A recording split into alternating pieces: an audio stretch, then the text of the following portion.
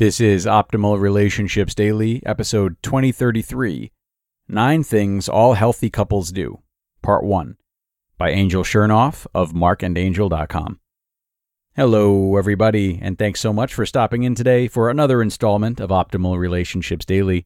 I'm your host and narrator, Greg Audino, and we're going to be kicking off Part 1 of a two-parter this time. I've got a longer post from Angel Chernoff of Marc and Angel, covering some really important attributes of healthy couples.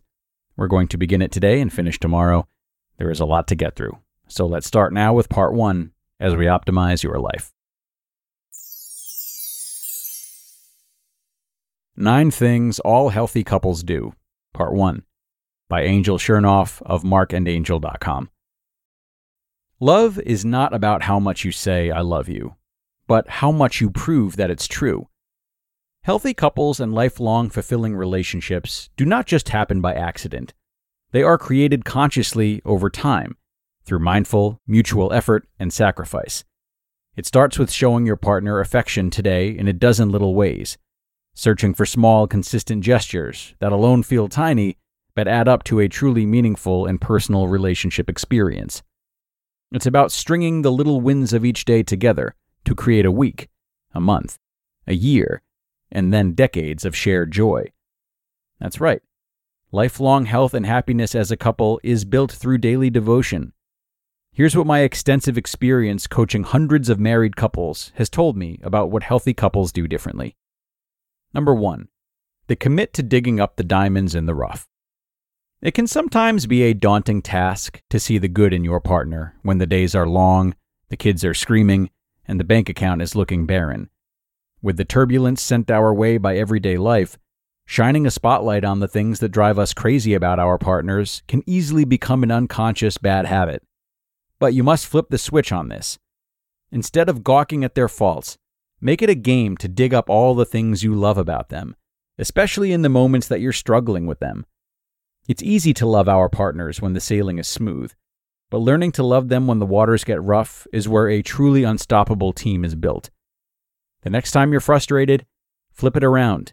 Find 2 things in that moment that you love and appreciate about your partner.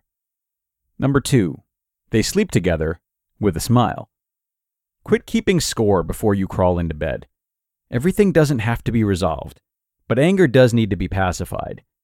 In a recent study by the Journal of Neuroscience, scientists used some real-life science and data to debunk the age-old cliché that you must completely make up before bed.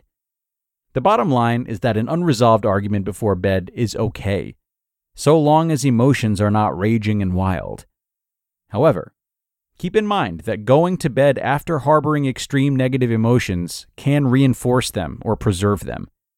If you can't resolve an argument before bed, at the very least, make it a point to turn over and tell your partner you love them before falling asleep. The simple shift in tension will be a great start in waking up ready to begin resolving the issue. Number 3, they send micro messages of appreciation to each other.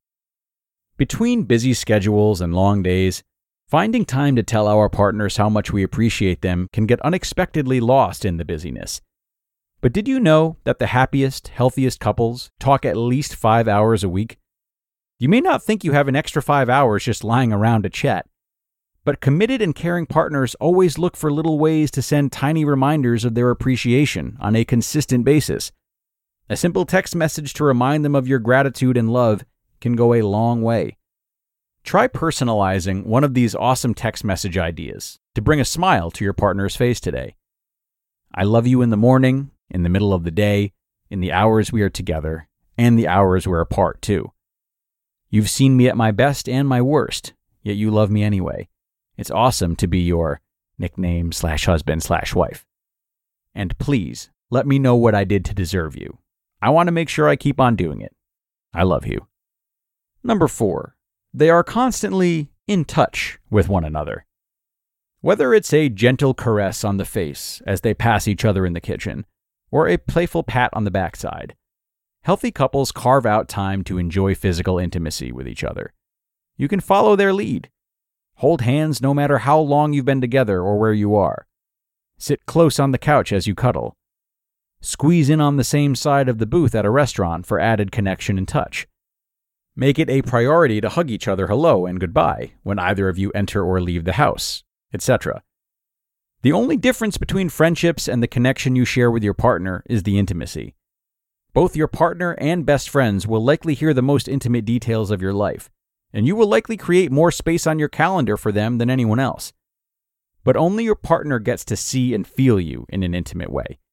This is an important distinction.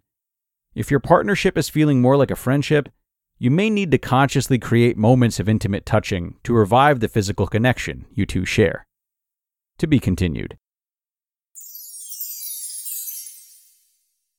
You just listened to part 1 of the post titled 9 Things All Healthy Couples Do by Angel Chernoff of marcandangel.com. And thanks so much to Angel for a great start. Now, while nurturing a relationship through daily actions and shared experiences is vital, as she has well illustrated, it's equally important to focus on individual self-growth and autonomy too. We really can't forget that. A healthy relationship not only involves mutual effort and sacrifice, but it also involves respect and encouragement towards each partner's personal development. So in this perspective, love is not just about constant presence and gestures towards each other, but also about supporting each other's individual journeys. This includes encouraging personal interests and goals, space for personal growth, like, proper alone time, and celebrating individual successes, and being supportive in failures. So again, recognizing that these individual experiences, though separate, enrich the shared life of the couple. This dual focus on shared love and individual development is really essential for a lasting and meaningful partnership, and it can't be overstated.